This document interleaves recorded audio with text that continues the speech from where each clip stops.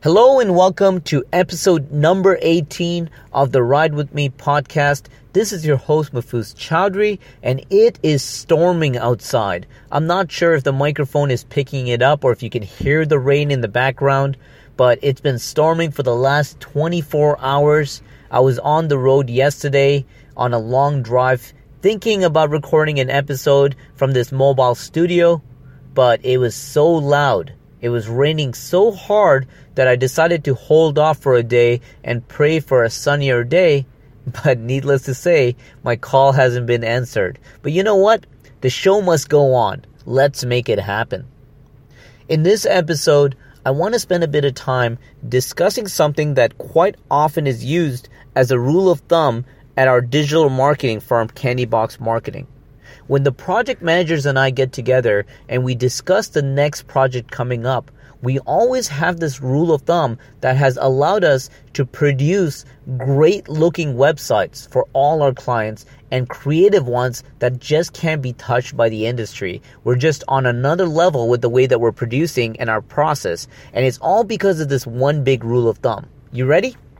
The rule of thumb is that for every new project that we do, we need to do something that we haven't done before.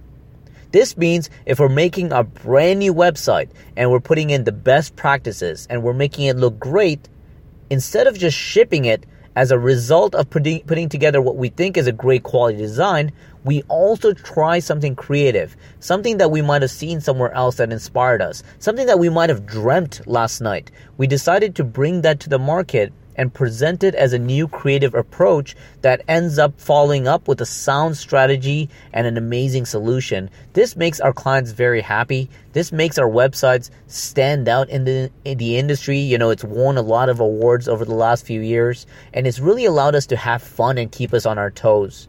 And this is something that I want to encourage for every single one of you, no matter what your craft is. I know a lot of you listening are in the marketing industry, and that's great. I'm sure you could relate.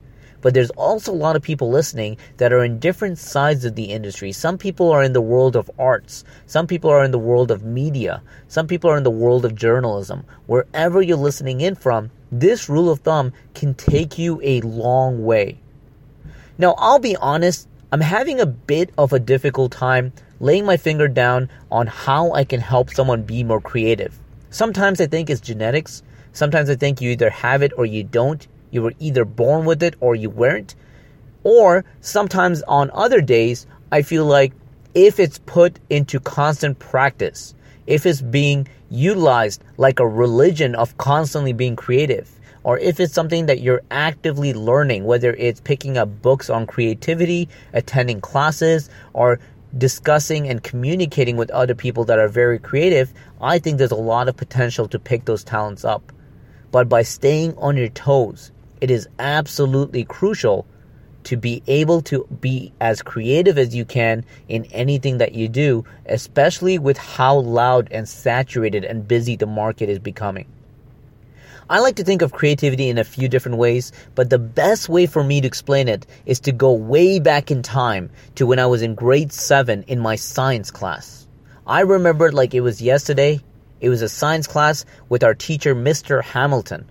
And one day, in the middle of our year, we walked into the classroom, which was a science lab classroom that had a very long science lab table at the front of the room where the teacher would often use to demonstrate experiments or lay out some handouts that the students would go and pick up. And it was just something that he would use quite often, but never have I expected him to use it the way he did that one day. We all walked in. And it was first thing in the morning. We're still half asleep trying to figure out what the plan is for the day. And Mr. Hamilton walks up to the front of the room and says, "I want you all to line up right beside this lab desk." We're all confused, but we do as we're told. And as we're lining up, he puts a chair on both sides of the lab table. And he slowly, very carefully helps us one at a time get on top of the lab table by climbing the chairs and then spending a few seconds looking around the classroom, confused but slightly amused, and then slowly going back down on the other side and then sitting down in our desk. We had no idea what he was trying to get across or why we were doing this, We thought, Mr. Hamilton being a funny, strange guy is just his thing. So we played along. And when I finally got up there, it was kind of neat to look around the room and see it from a perspective as if I was 10 feet tall. Just kind of looking around, getting a feel of what it looks like to be seeing things from this perspective, which was a lot of fun. And then I climbed back down and I took my seat. And then Mr. Hamilton started explaining himself. He said, every single day since you've been in this school, you've been coming into this class and looking at everything from the same perspective, from your own eyes. And it's allowed you to get comfortable with the way that you see things and not see things from other perspective. What you did today, for the first time, allowed you to see this classroom in a whole new perspective that you would have never seen if you didn't try something different. And that moment stuck with me forever. Clearly it stuck with me forever. I mean, this was in grade 7, but it stuck with me in perspective.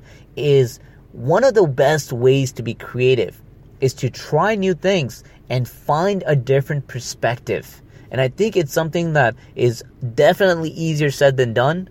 But as you start opening your mind to this concept, you're going to constantly look for opportunities, and you're always going to be eager, looking for ways to do things differently. And I think that's a great perspective.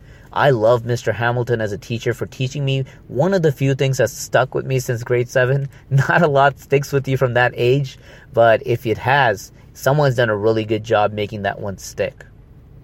So I think about that with a lot of things that I put into practice. And one of those approaches is my new book that I launched late last year, Project Reinvention. And I think about how I approached it from a different perspective. If you ever had a chance to open the book, or even go on Amazon if you haven't opened the book and click on the sample version. I know that it shows you maybe the first couple of chapters as a free sample that you can read directly on Amazon. I want you to just click on that book, flip through the first few chapters, and get a feel of what the style of the book looks like. And you'll notice that I took a very unique perspective, a very fresh approach with how I communicated the message, where instead of it being the typical chapters that you'd see in most books, every single chapter in this book starts with a real life Facebook status update that I made, and then follows it up with a story about why the status was written at that time and how it can provide value to you. So every single status update that you see there, every single chat box that I copied and pasted, these are all real life scenarios that I brought into the book. I like to think of it not even as a book, but rather it's almost like I was beside you with my phone open and I'm walking you through my Facebook timeline, talking about each status update and sharing a story with you that is relevant to that status update. That's the fresh perspective I went in with. And what inspired me to write it that way is just how commonly I see it out there, and how often I sit around with my friends and we bounce around stories back and forth. We get super nostalgic, and sometimes when we think of a story that reminds us of a status update or a photo, we immediately grab our phones and we share it with each other. And that inspired me to bring that concept into the book, to give you a fresh perspective where it's not just me saying it's a true story, it's me showing that it's a true story, status update after status update, photo after photo, which really allowed the book to be as authentic as it is. This is why I just don't call it Project Reinvention. I have a subtitle that also says The Social Timeline of a Millennial, and I truly like to think this fresh perspective allowed me to sell that.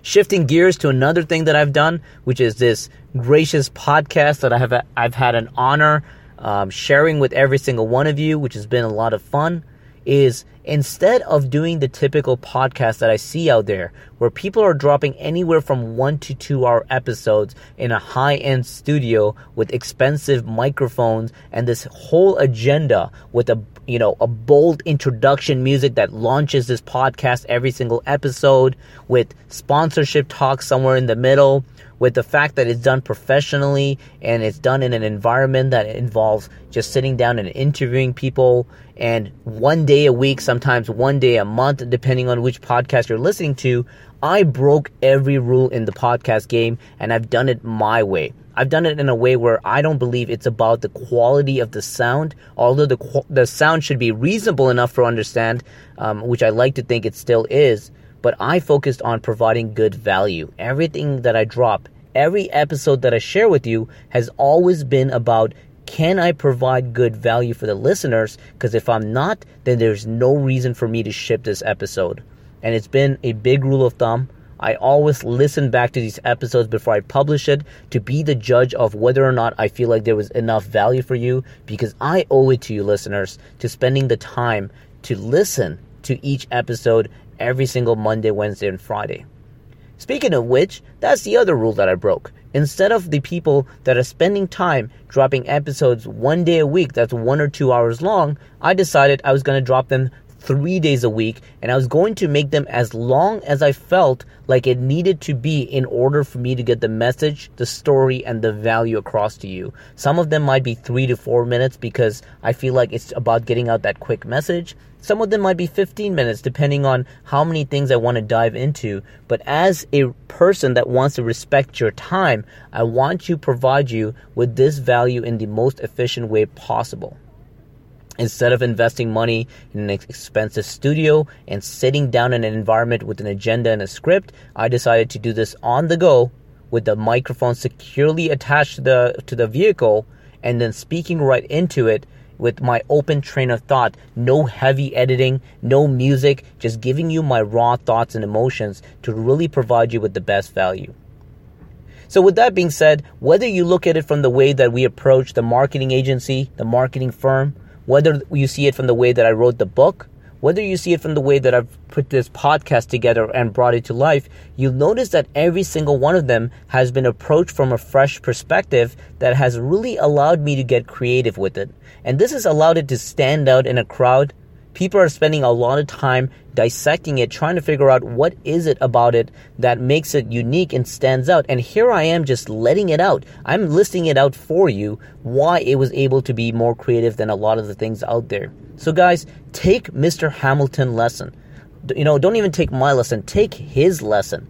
Listen to his perspective about whenever you are approaching a scenario, no matter where you are, what you're doing, approach every scenario from a fresh perspective, and it will allow you to come up with new ideas and see things differently, where you can truly do things that no one else is doing out there. It's not necessarily reinventing the wheel. It's just approaching the wheel with your own perspective and providing the best quality and the best value for your audience.